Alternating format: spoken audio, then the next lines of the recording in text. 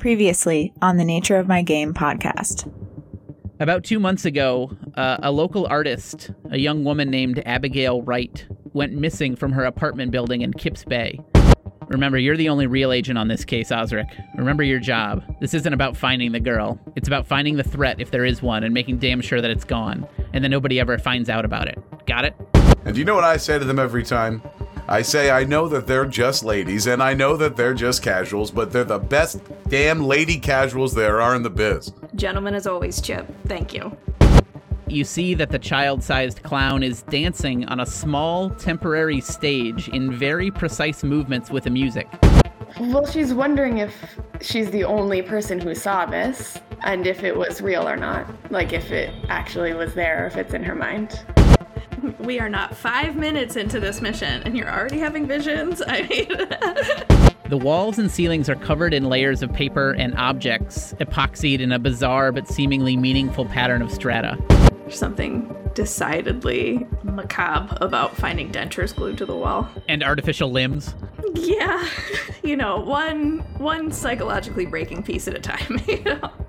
You spot a tiny microphone that's sticking out from under the hallway rug right next to the base of Abigail Wright's door.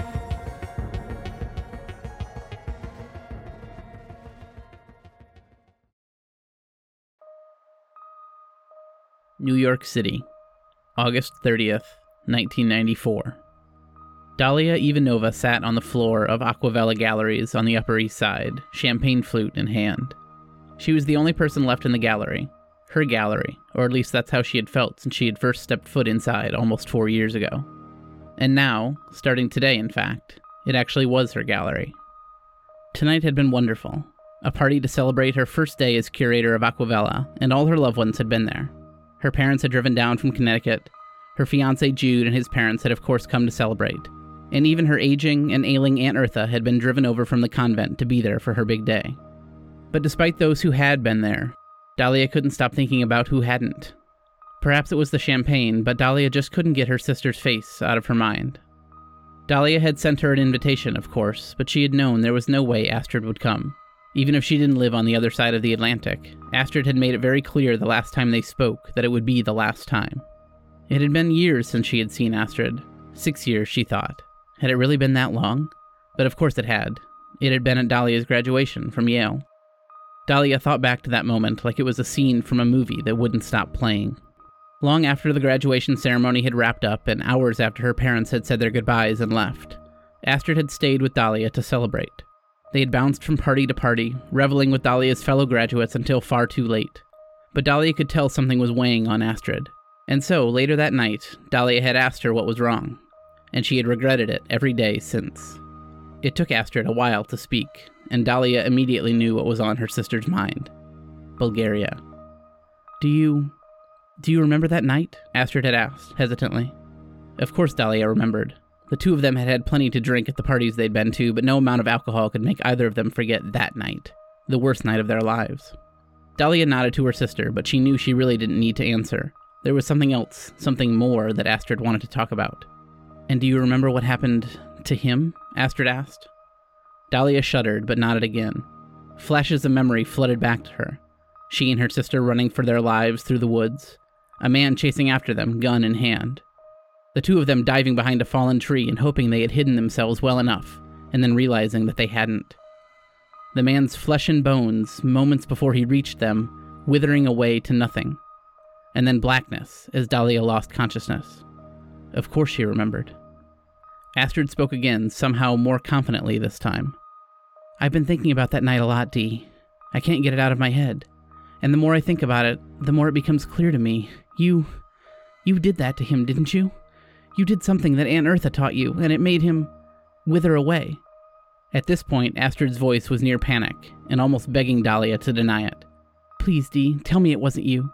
Tell me you didn't do it. I need to hear it, because every time I look at you, that's all I can think about. Please. Dalia tried to speak, tried to look at her sister, but found that she couldn't. Because no matter how much she wanted to, she knew there was nothing she could say to comfort Astrid. Nothing she could say that would change what happened that night. There was nothing she could say, of course, because it was true. Her sister was right.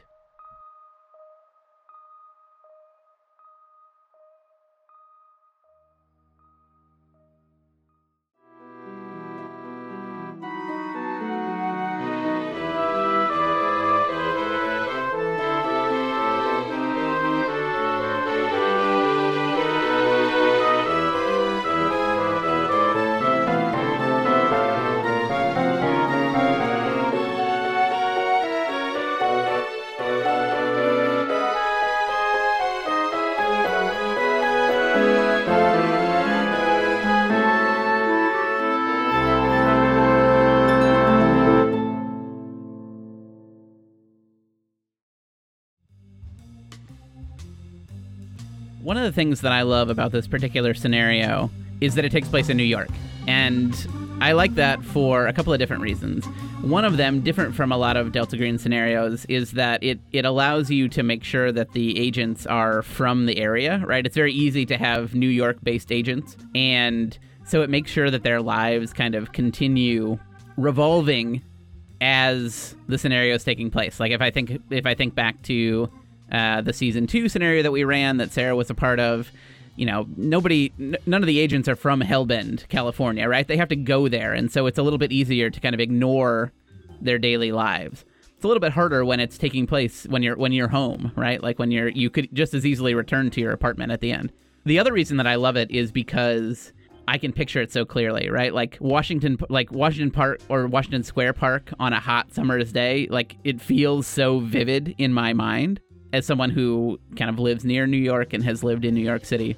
It feels it's so kind of stark to me how much I can picture being in that place at that time. Everyone in this game has lived in or around New York City for at least some part of their life. And so I'm going to ask a controversial question to all of you to start this off. Do you consider yourself a New Yorker?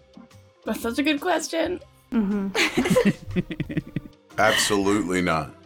Not even, no. I wouldn't live in New York, so I couldn't consider myself a New Yorker. The only thing I do that's New Yorker is I like to go to the city and I walk around and I just, when I see like something pretty amazing, like a rat, like a giant human-sized rat in the middle of the street eating pizza, or, you know, just one of the I just like to go, only in New York, and then I get in my car and I drive back home to New Jersey, which is better because it's not the city. No, I do not consider myself a New York. You slap your hand on the car of the hood of a cab on your way out. Only in New York. Mikey, your answer was the only one I felt confident that I could predict before I asked the question, which is absolutely not. No. You're a Jersey guy for sure. I'm a Jersey guy, and if I have a city, if I have like an adopted like city of residence, it's Philadelphia. The city that's where people like I belong. Glasses, beards. People like I. Ooh. Yeah, like just like this. Let's get even more divisive. You guys are really special. Like awful, just like the white guys with beards and glasses who want to sit around and be like, Philly's not that bad. That's Bushwick, baby. No, what are you talking about? We're the poor ones, you understand. We're the ones where we have to live in Philadelphia. We don't get to go to Bushwick. We try. The goal of all the glasses hipsters in Philadelphia is we all say, someday we'll make it to Bushwick. Oh, someday we'll get to... And then the dream is Austin. That's like California used to be for the gold rush. Yeah, Austin is like Mesopotamia for beard glasses guys. Oh my God. Wow, I didn't know. You talk about this as a coven. Portland's pretty big, yeah. That's where the coven really is based out of on all the coasts. I don't know. I live in suburban New Jersey. I don't go to any city. Well, I was going to say the one thing that I know about Jersey folk, and I loosely consider myself one now because I live here now, is they might say they want to move somewhere else, but they're not going anywhere else. No, Austin, Portland, you're staying right here in New Jersey. Tom's River, New Jersey specifically. Like it's not happening. New Jersey, and the thing about being from New Jersey is because you're from, you're in Jersey City. My brother lived in Jersey City. I know people who live all over the state, and it's like 6 different states. Like where the part in which you're from matters tremendously towards like. And I guess that I don't know. I'm not a New Yorker. I guess is that the same of like on a macro level, like the neighborhoods, like the people. 1,000%, I would say. That's crazy. Like uptown versus downtown. Like Harlem versus Upper West Side, I don't know. So Sarah, as the only current resident of New York City, do you consider yourself a New Yorker?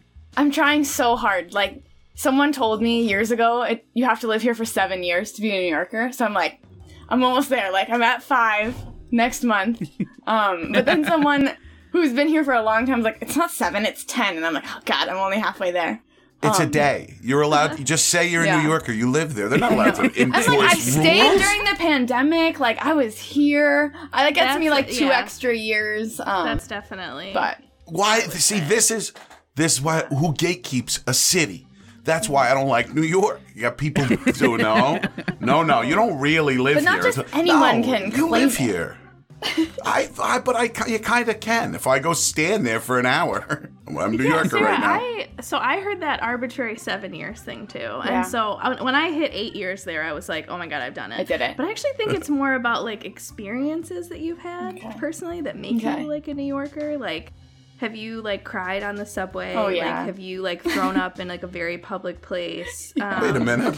I might be a New Yorker have after you- all. have you seen someone do something on the subway that was like absolutely abhorrent, but you So didn't, indecent. like move your seat and like you didn't get up and go Okay. because you were like, I need to be on this train right now. I'm like, check. yeah, You're right, I made think it. Yeah, I think it's kind of stuff like that. I think maybe like for people in our age group, have you been to? I'm trying to think of what that one bar was in Brooklyn. Oh, it was like absolutely heinous. There was just a period of time in your 20s when you would stand outside to wait to go there. I think it's more about experiences. Honestly, it's an interesting question you bring up, Eric, because as somebody who like just moved out of New York like a year and a half ago, something like that. It feels very like sensitive because I definitely got attached to being like I'm a New Yorker, but I kind of feel like I'm a double New Yorker because I lived there for like 8 years and I am literally from New York, the state. So I'm just counting myself as a New Yorker. I think so. I've lived on the Upper East Side. I've lived in several places in Brooklyn. I think I have paid enough taxes. God, yeah. There you go. That's the enough marker. taxes. Yeah, I made Oh my enough God. taxes in that city, and I have absolutely at least once fallen asleep on the train and reached the end of the line without really waking up. So That terrifies me. Yeah, it was a complicated moment, but I figured it out. I went back. So At what point does someone go from like this is a question from an outsider's perspective? I'm just too simple-minded to live in New York. So I see something and I say, when does someone go from, so if 7 years is the New Yorker threshold, and then 8 years is the double New Yorker threshold, and then 10 years is the super New Yorker threshold. At what point do you become a Manhattanite? Like where is the line between New Yorker, I'm a New Yorker, and now I'm a Manhattanite? Is that feels socioeconomic more so than anything else? I think you have to buy What's that? property in Midtown to be a Manhattan. And then you're a Oh my Manhattanite. God. Oh, what? Absolutely. Oh, you have to buy it. That kind of makes sense. yeah, Sarah, you would never call yourself a Manhattanite, even though you've No, I've lived never- in Manhattan the whole time. Yeah, You would never I've say never that. considered that. no. No, that's one of those things that's got to be out with the boomers. Is Manhattanite? I think so, yeah. That's a Yeah. funny Like, thing, though. that's- Like, friends of mine who don't live in New York will be like, wait, hold on. Do you live in Manhattan? Like, I need to clarify. Like, what is your address? Is it Manhattan? The same city the Muppets took. Yeah, I don't even feel like I've even heard the phrase Yeah. Manhattanite. I mean, I lived on the Upper East Side for 3 years, and I feel like If anyone's a the Manhattanite. whole time I was like, I hope nobody could tell, nobody knows that I'm here. Like I'm like sneaking in, like. The only thing I read is catty gossip blogs, so that's where I have So a terms lot like of Manhattanites, Manhattanite. Yeah, Gossip there's Girl. many Manhattanites. Yeah. Yeah, but maybe they're all XOXO. from like the 1940s. Well, yes, yeah. I'm reading Walter Winchell's column. Who's on Mrs. Astor's 400 list? Yeah. You'll never believe what they said about Clark Gable. I will give my recently come up with. I came up with this yesterday on the subway. What my definition of a New Yorker is, and every New Yorker will hate me for this definition, but it's the one that I'm going with because I only lived for 2 years in New York City. I've been in Jersey City for 5 years over 2 different apartments, and for me, being a New Yorker means someone who feels comfortable moving around New York City. Because, I came from Indiana. The first time I was ever in New York City, it felt like I could die at any moment. I could step off the curb and be hit by a car. I could fall into a sewer grate. Like, it was Oh my like, God, that's so You cute. get it. right? Like, I didn't know where the hell I was. And now I feel very comfortable moving my way about New York City because I've worked there and lived there. And so to me, I feel like, I'm a New Yorker because I can walk into the city and I know where I'm going. Right, like, and that feels like enough for me. Nobody thinks that is what the definition is, but for me, it's good enough for me. I support it. Yeah. You're defining where you live. That's fine. You're allowed to. Can I tell you one quick story, and then we can actually play Yeah, go about for it. my comfort with New York. One of the things I'm very proud of is that I drive well in cities. And I'll tell you all about it. If we're in a car, and then we don't have to be driving to a city, we just have to be driving. At some point, I'm going to be like, I'm really comfortable driving in cities because I think it's because I'm not really paying attention. So I just am pressing the brake every once in a while. It works. My driving style works in a city. So I don't mind it one bit. So we were going into the city for my brother's law school graduation. And so we rented a minivan.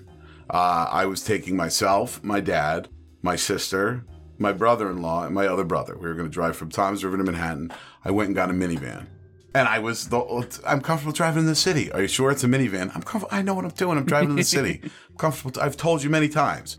So, drive everybody up to Columbia. And it's not easy. And I booked the parking garage, but I navigate no issues. Don't get lost. Don't get flustered or scared because I'm wonderful at driving in cities. I go into this parking garage, park the car, no issues. We enjoy a wonderful Italian meal and celebrate my brother's graduation from law school. My brother-in-law and I walk back to the car at the end of the night. I pull out of the parking garage, I pull out of my spot, and I'm coming towards the exit. No exaggeration, my brother-in-law turns to me and says, you talk about it a lot, but you actually do drive really well in cities. That's impressive. I turn to him to say, well, hey, thank you, Tom. And we both hear, and he's like, stop the car, stop the car, stop the car. What happened?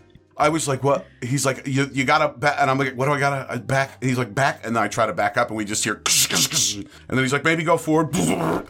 I had taken the turn in the parking garage too tightly and caught the door handle Oh no. on like a thing and ripped the handle off of the door, off of the rental car door. Oh my god. And as my brother-in-law was saying the words, you drive really well in cities, he now has to hold it closed. We roll up we picked whatever, I think Carmine's, whatever, the restaurant where it's like, here's just a big pile of food. Oh, yeah. My whole family, my cousins, aunts, uncles, other people are waiting outside of this restaurant, and I roll up in a car that barely has a door. And I'm like, hey, come on in, guys. My sister is panicked. My father is furious. My brother Christian's like, where should I put my backpack? I have my backpack here. I had to go home, and I got the insurance. And that was why I was able to be so like, ha ha ha about it. And then I had to go back to the Enterprise, and the lady was like, were there any issues? I was like, as a matter of fact, I gotta It's like that tell ghost you. story with the hook. It's like, And then it was gone. The woman was like, oh, we've seen it all. Don't worry. She was like, were you hurt? I was like, no, just my pride. And she was like, oh. And she went out, and this very pleasant, like, very rental car lady. And we went out and looked at the car, and she goes, holy shit, how did you do that? Like, it dropped immediately.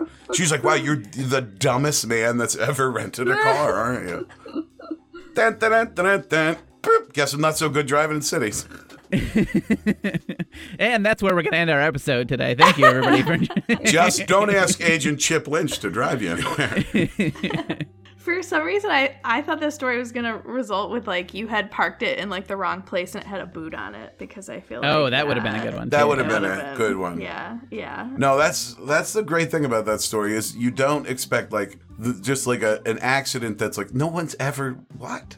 You rip the handle off of your passenger side? All right. So I hope that New Yorkers and non-New Yorkers alike can as clearly picture some of the scenes that we have talked about and that we are going to talk about. But kind of moving into the start of our episode, our three agents, Chip Lynch, also known as Agent Osric, Agent Orlando, also known as Veronica Doyle, and Agent Ophelia, or Dalia Ivanova, have been called by Delta Green to look into the apartment of a missing woman named Abigail Wright. She disappeared a few months ago. The NYPD and the FBI have both looked into the disappearance. They've reached dead ends, but someone who works for Delta Green flagged that there was an occult symbol found in her apartment, and Delta Green has decided to look into it. Now, what's strange about Abigail Wright's apartment is that the walls and pretty much every surface other than the floor is covered with items that have been glued or epoxied to the wall. There are layers upon layers of strange and mundane things glued to every surface of this apartment. And so our agents went over to this apartment in Kips Bay. They kind of did a little bit of a look at the apartment. But like I said before, they all have real lives in New York City that they're trying to manage. And so Dahlia went to her art show, which she had earlier, or which she had this evening.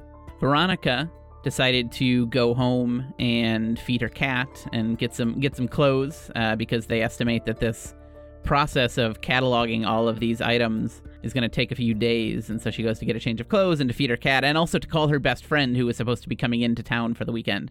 And Chip Lynch, our FBI agent, decided to stick around at the apartment and get to work because, among other reasons, I'm sure, his anniversary is in 2 days, and he wants to see if they can get it done before he has to cancel on his long-term fiance, who we've already decided is a very lucky woman, based on his interactions with her thus far. And as we ended the last episode, Chip, you were doing some cataloging. You had spent about an hour in the apartment and kind of realized that you hadn't really done a sweep. You had kind of taken the NYPD's word for it that there were no signs of struggle. But, your FBI training kicked in and you decided to do a bit of a quick sweep of the apartment just to see if there was anything that they had missed, perhaps. And what you found was a tiny microphone sticking out from under the hallway rug right near the front door of Abigail Wright's apartment, as if to record sounds from the inside. And that is where we ended the last episode, so that's where we're going to pick up again. I will say it is, just to kind of set where everyone is at this moment, it's about 7 o'clock on this Thursday night. And Veronica, you are probably on your way back to the apartment. You probably have reached your own apartment, fed your cat, gotten a change of clothes, and you're probably on your way back, but you're not back yet. And Dahlia, 7 o'clock is when your art show is starting. Mm-hmm. And so it's 7 p.m. Chip, you've just found this tiny microphone that seems to lead under the hallway rug. What's going through your mind? What do you do?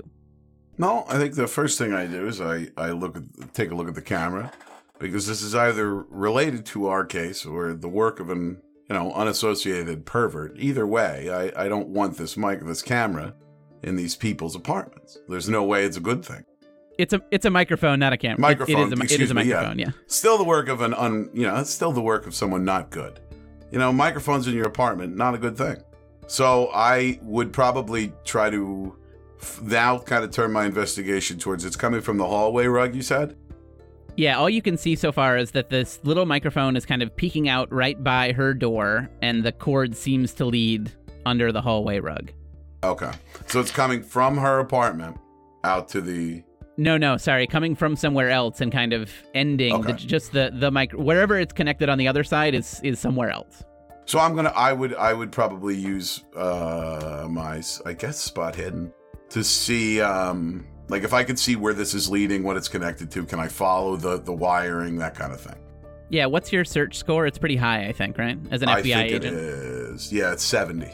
Oh yeah, so you don't need to roll anything. So you kind of you see the little tiny bump in the carpet. Other people might not notice it, but you've done a lot of investigations in your life, and you kind of can see the little bump under the rug and follow it along, and it seems to lead into another one of the apartments on this first floor. And as you kind of got a little bit of a sense of the building when you first came in, there are 3 apartments on this floor.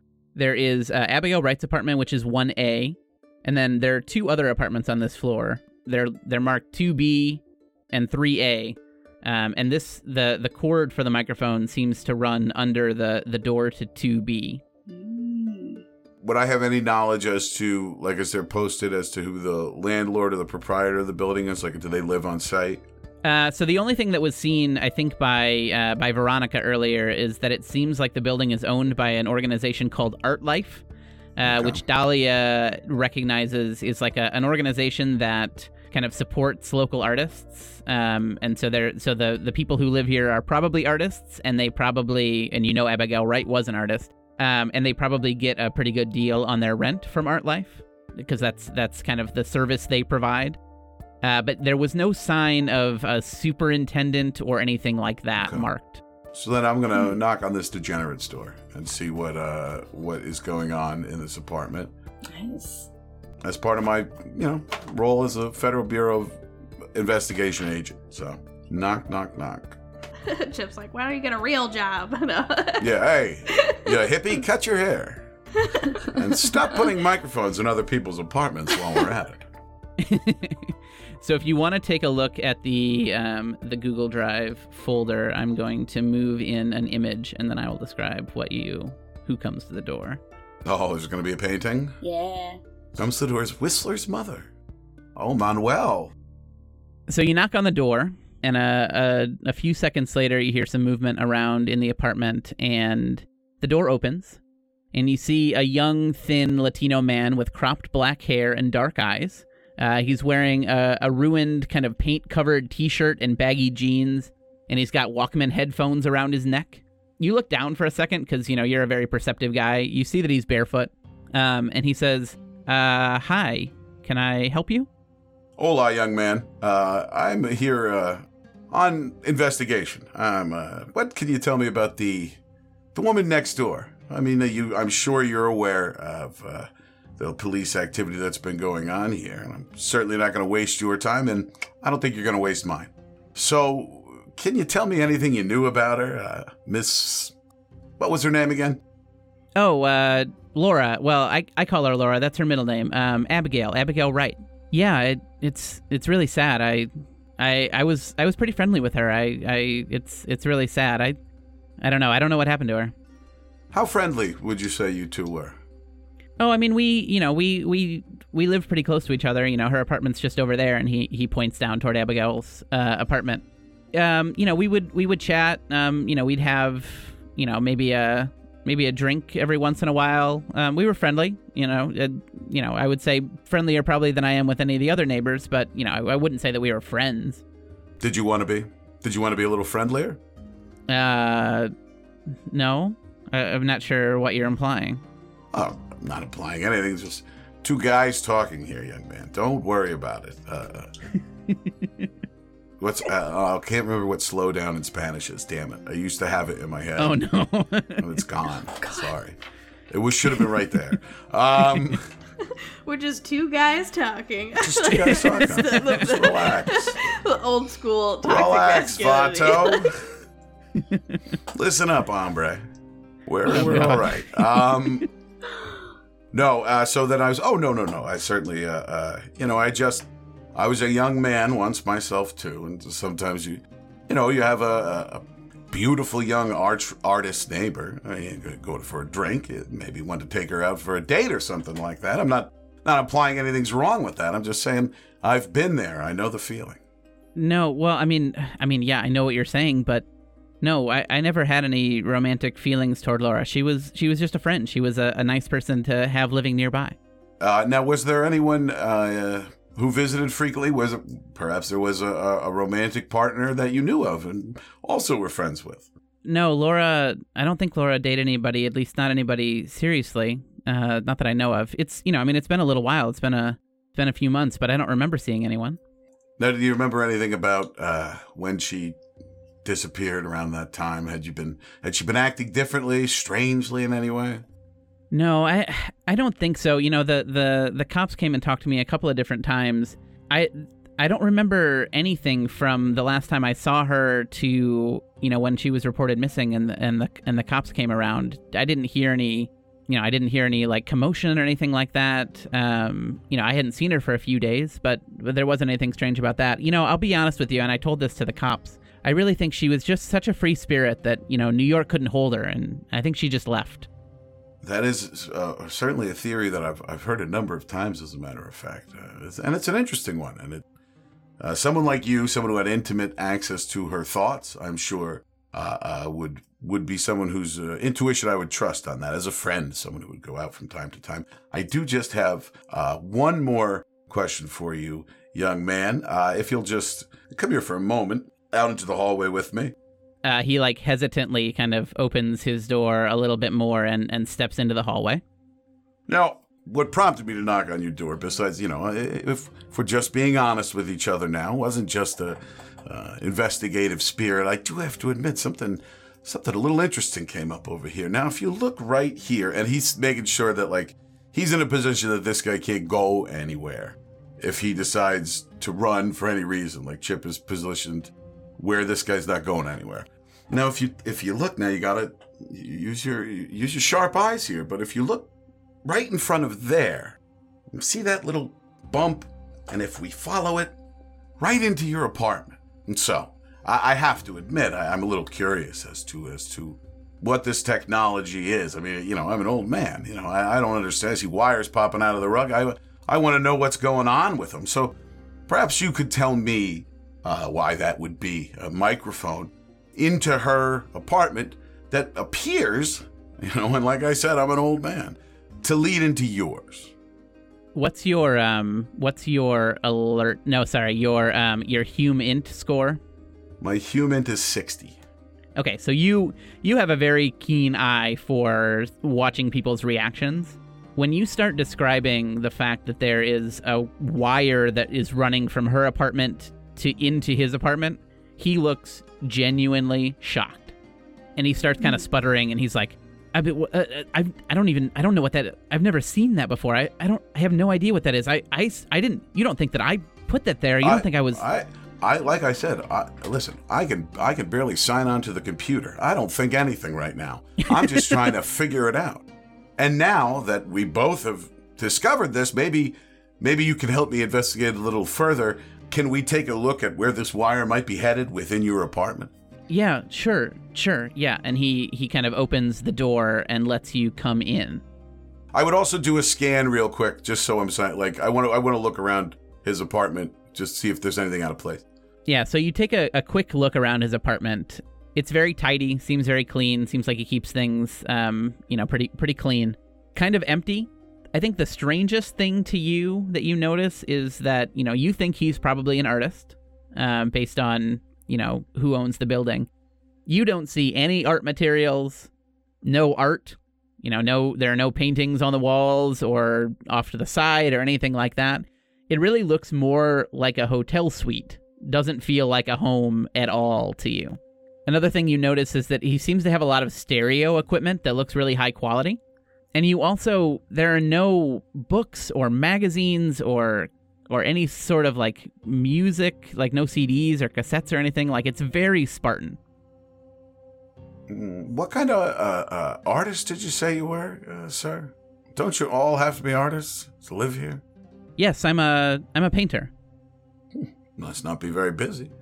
Oh, yeah, most of my stuff is in the basement. The night manager, Mr. Castaigne, lets me work down there. I kind of turned it into a studio. That's where all my stuff is. Castaigne, okay, thank you. Now, what kind of guy is this night manager? Do you find him agreeable? Has he made your life here difficult, easy, or, No, he's an older man. Pretty nice. Lets me work downstairs. Like I said, it's nice to be able to have a place all to myself to work. Certainly. You wouldn't want to mess up your... listen, I can't tell you, but you should take a look in that apartment over there. Abigail, my goodness, we'll be busy all week. So it's nice to see at least one of you can keep clean. But now, so have we noticed anything with this wire going? Yeah, go ahead and give me a search roll. 51 under 70. Yeah, so you kind of follow the wire, and you find a cassette recorder that the wire is plugged into. Now, where is it? Is it just kind of sitting? Yeah, it's near the other stereo equipment. The wire kind of runs under the carpet in here, and so it wouldn't be obvious. It's not like a wire that's running through the middle of the apartment that he would have to step over all the time, and the cassette recorder is kind of sitting maybe on top of a speaker or something like that, over by the rest of the higher-end stereo equipment. Okay, so I see that. Probably... Now, I'll give you an opportunity here to be honest with me. This now we've seen that was a wire with the microphone. We followed the wire with the microphone. And I'm not a tech wizard, but that appears to be a tape recorder sitting right here in your apartment. A tape recorder which, as of 45 seconds ago, you told me you knew nothing about. So are you saying someone put it here? They have to. I don't think that I never even noticed that was there. I honestly don't care that much about this equipment. I only keep it here because my parents got it for me. I got rid of all my cassettes and CDs and things a few months ago. It was distracting me from my work, so I got rid of it, but I didn't want to throw the equipment out because my parents got it for me. I honestly, I didn't even know that recorder was there. All right, Mr. Van Gogh, I don't need your life story. I believe you. I believe you. But who would have had access to your apartment with which they could have planted a tape recorder in? I mean, you see, listen, I'm one of the more believable guys, or one of the more gullible guys down at the Bureau. So maybe I'm being the fool here, because I do believe you, but you could see where we're going to need to find another suspect quick here, young man. Quick. Who could have put a tape recorder in your apartment? I don't know. I don't know who has keys to this place. The Art Life people probably have keys to my apartment since they own the building, but I don't know who else. I didn't make a key for anybody, and nobody really comes in here. I don't know. I don't know who it could be. And you, Chip, with your human score, you would swear he's telling the truth. Just do me a favor, please, Manny. As you know, this is obviously, we're in an interesting situation here. Keep your eyes open for anything out of sorts, especially now that, you've learned an important lesson up here about being aware and being prepared. So make sure if you see anything, certainly come up Miss Wright's apartment. I'll be in there. There'll be a few other agents with me, ladies. And you could just knock right on the door and ask for Agent Lynch, and I will come right on over and help you out, because I'll help you out because you're helping me out. Okay, yeah, that sounds good. That sounds good. And he goes back into his apartment and closes the door. So what are you doing now, Chip? Well, I would not listen to the tape. Knowing Chip Lynch, he would feel it was wrong to listen to the tape of a young woman's apartment, and that the women, the ladies, should be the ones who hear the tape, and okay. I should not be Very alone. respectable. That's wrong. Yes. Yeah, it's what's proper. It's what's proper. It's what's proper. So my guess is he would look around, give another look over this Thomas's apartment, but really probably just go back, because I imagine, they're going to start showing up. Not both of them, right? Who's coming? Who's almost there? Someone's almost there. Yeah, Veronica would be close. Dahlia's at her show. Yeah, okay. So I think he would probably go back to the apartment and be ready to kind of give Veronica the update on what has happened since. Sounds good. So, are you going to go back in and just keep cataloging?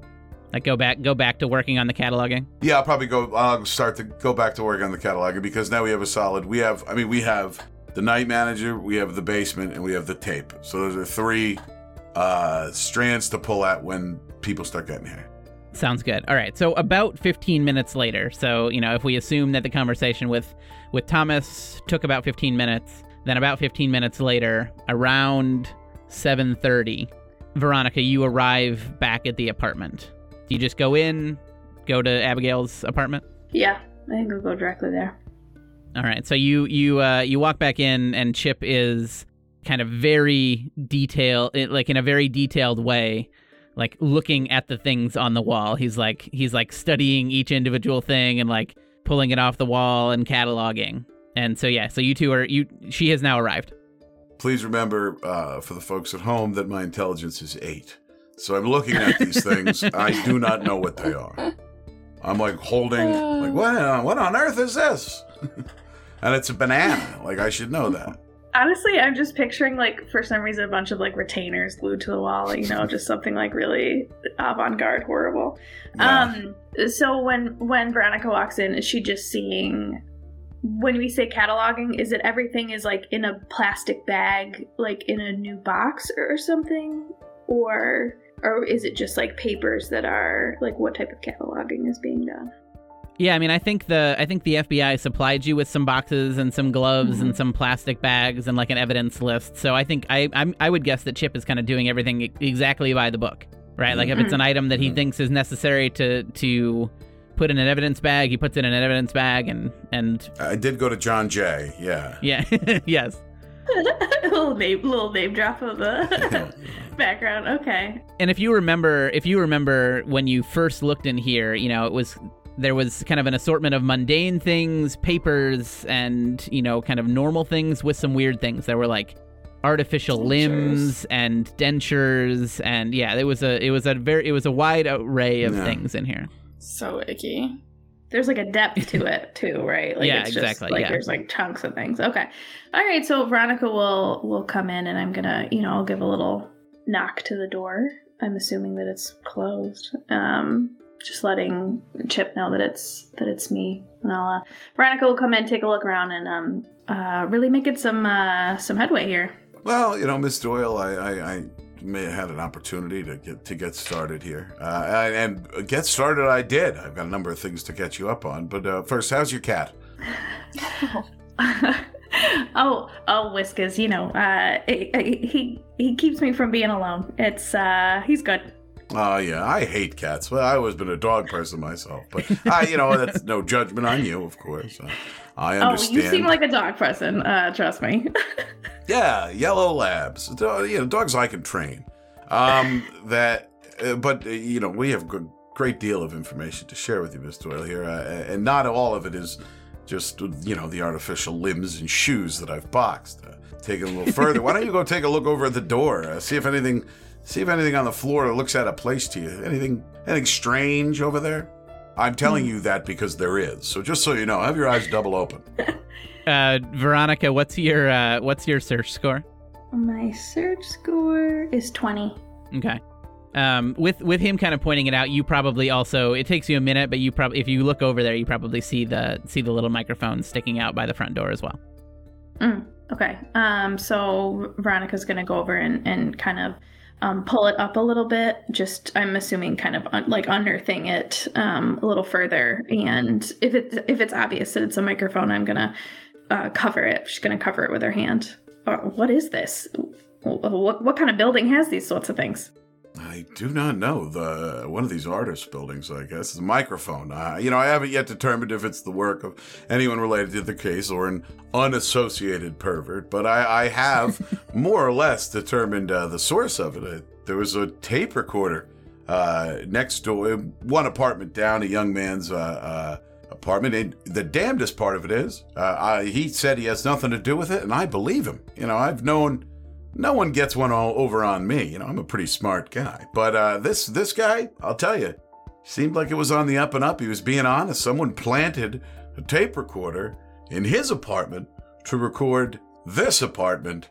It looks like we're dealing with one of those cases. I think Veronica gives Chip a bit of an incredulous look that I think that's kind of obvious. She's not so sure that she buys that this neighbor just is like, oh no, I also have a weird microphone in my my home, and I've never seen this before. But I think she's gonna follow up with him and ask, did you pull it up anywhere else? Does it end in his apartment, or is there further connections? Or... Yeah, I've got the recorder right here. I certainly wasn't gonna listen to the intimate moments of a young woman on a tape that I wasn't, given consent to. But I have the tape here for you and Ms. Ivanova to listen to at any time. And as a matter of fact, if he listened, and I did politely but firmly tell him not to leave, the young man, her neighbor, should still be down in the basement painting.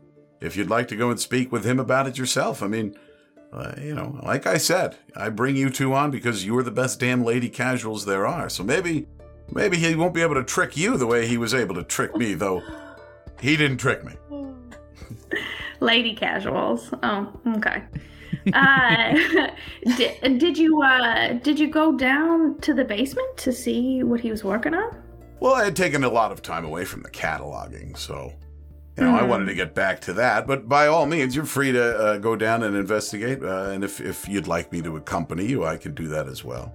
I do think that Veronica wants to go down into the basement just to see what this guy's up to, if that is possible. I want to listen to the tape, but I'm wondering, do we know when Dahlia's art show is done? So it's 7:30 right now. She probably told you that the art show would run from about 7 to 9, and then she would come back down as soon as she could. So it's still probably going to be a little while. Got it. Okay. Yeah. I think I'd like to go talk with this young man myself, just to see. Would you like to come with me, or do you want to keep working on the wall? Well, I mean, I'll stay up here and keep working on the wall. I really do believe that the young man is telling the truth. But if when you get down there, his name is Manny, I think. Just let him know that Agent Lynch says hi, and that you're working with me, and he'll be open as a book with you. Is that Chip not knowing what his name is, or is that Mikey not? Chip does forget. He doesn't know his name anymore. Okay. He forgot it already. It's Manny. Okay. Thomas Manuel is his real name. Folks at home listening, I am paying attention. I just wanted to make sure I could give you. I'm just very good at playing my part. For the folks at home, I'm not taking notes at all. For the folks at home, I am not taking notes, because that's why. When I listen, folks, if you're going to play an actual play podcast, make your intelligence score low. You can just be dumb. Like, hey, my character wouldn't remember that name. I also feel like maybe, as a side note, this episode should be called, what is it? Unassociated. The unassociated pervert. Unassociated pervert. Right, he's a concern here. He's a worry. Yeah. I still haven't ruled him out yet. He's lurking. All right, so Veronica, you're heading down. You're gonna head to the basement. Yes. Mm-hmm. Okay. So you walk out of the apartment and kind of look around. You see the stairs. Doesn't seem like there are any stairs leading downward. And you remember that when you came the first time, you saw that the entrance to the basement was from the outside. And so you walk outside. It's about 7:45 or so. It's getting closer to dark. And you walk down the stairs. You use Abigail Wright's key. It's the same key as the key to the main door to the building that opens up the basement, and you walk downstairs. There's a boiler room down there, and it looks like some storage rooms. But one of the small storage rooms you pretty quickly find looks like it has been converted to a painting studio. You get a strong scent of like oil paints and paint thinner. Like it's clearly has a lot of paint supplies in it, and there are 3 plastic pails of some sort of paint supplies carefully stacked in the middle of the room. And there's a note on top of them. And then there are some canvases stacked to one side of the room. And I don't see a person there? Like, this is just supplies? Yeah, there's nobody sitting down there. Okay. I'm going to go read the note on the pails. Sure. So as you get closer, you see that the pails are linseed oil. And the note says, "For Sammy Pickup, SAMI." Why does that seem familiar? No, I don't think it seems familiar to me. So. Yeah, sorry. Actually, so sorry. That was in a book that I read recently. I was like, wait, why is this? All right, never mind. Oh my God, Sammy! I ignore that comment. I was like, oh man, I really am not paying attention to anything that I genuinely have not heard. Up, okay. Yeah. Okay, and that's the only thing the note says? Yeah, "For Sammy Pickup." Okay, got it. And then I'm going to... Are the plastic pails, open? Could I lift the lid to take a look? Yeah, sure. Okay, I'm gonna do that. Do you know anything about linseed oil? No, but, I feel like I'd know the difference between, something that wasn't an oil versus... It was blood. Yeah. Poison? Yeah, I was like, I don't know, I'm so conditioned to just she's going to open it, it's just going to be full of blood. Yeah, I also immediately pictured, just severed limbs or something. Yeah, it was a kidney dentures. Yes. So, no, I'm not going to be able to say, this is, peanut oil versus linseed oil, but I will know if it's guts, Yeah, you're no expert, but it sure looks like something that might be linseed oil to you, yeah. Okay, all right. That's anticlimactic. Yeah. Listen, if you check enough pails, one of them will be filled with blood. That's true. That was my senior quote in high school. Yeah, right. Classic. I'm going to go over to the canvases, and if they're stacked, can I take a look at them? Are they all blank, or like have they not been worked on, or is there stuff on there? Yeah, you can take a look at them. So the front one is blank, but you look a little more closely and you see that there's a label on it. And you read the label and it says, it looks like someone has titled this work, and it says, "My Great Work." Ooh, humble. And it's blank? It's blank, yeah. Okay. And it says "My Great Work." Did the rest of them have anything on them or any other labels? So if you leaf through, you see that the other ones here they are actually paintings. The first one you flip through or the one right behind the blank canvas, is a haunting image of a white-faced specter standing on a rug at the top of the stairs in the midst of a conflagration. And the rug is a strange aquamarine color. And so it's a pretty unsettling image of this white-faced human standing at the top of the stairs in the midst of this huge fire. You flip to the next one, and there's a young, thin man with wispy, thinning blonde hair and wearing a hospital Johnny, and he's looking into a mirror, and the image is duplicated in the mirror like you would expect, but his reflection is deformed and muscular with a misshapen head. Ew. And then you flip to the last canvas, and you see a painting of a child-sized clown in yellow and blue cavorts on a stage, trailing a white paper dragon behind. And that is where we are going to end our episode for today. Baby Clown City! Oh, Baby Clown's back! What are these freaks up to in this building? I'm not here for this. I've gone complete 180 on him since we taped the first episode. I love Baby Clown. He's like Baby Yoda to me. I just want him all around all the time. The outfit's so amazing. Amazing. His geometric shapes on his smock, I hate everything about it. That's the creepiest detail. Or it's just the only detail I can really focus on. This podcast was published by arrangement with the Delta Green Partnership. The intellectual property known as Delta Green is a trademark and copyright owned by the Delta Green Partnership, who has licensed its use here. The Impossible Landscapes campaign is copyright Dennis Detwiller, and the contents of this podcast are copyright Nature of My Game podcast, excepting those elements that are components of the Delta Green intellectual property. Our intro music was composed and produced by Jean-Luc Bouchard. You can find more information about the Nature of My Game podcast at NOMG Podcast on Twitter and Instagram, or at nomgpodcast.com. To support us on Patreon, please visit patreon.com/NOMG Podcast.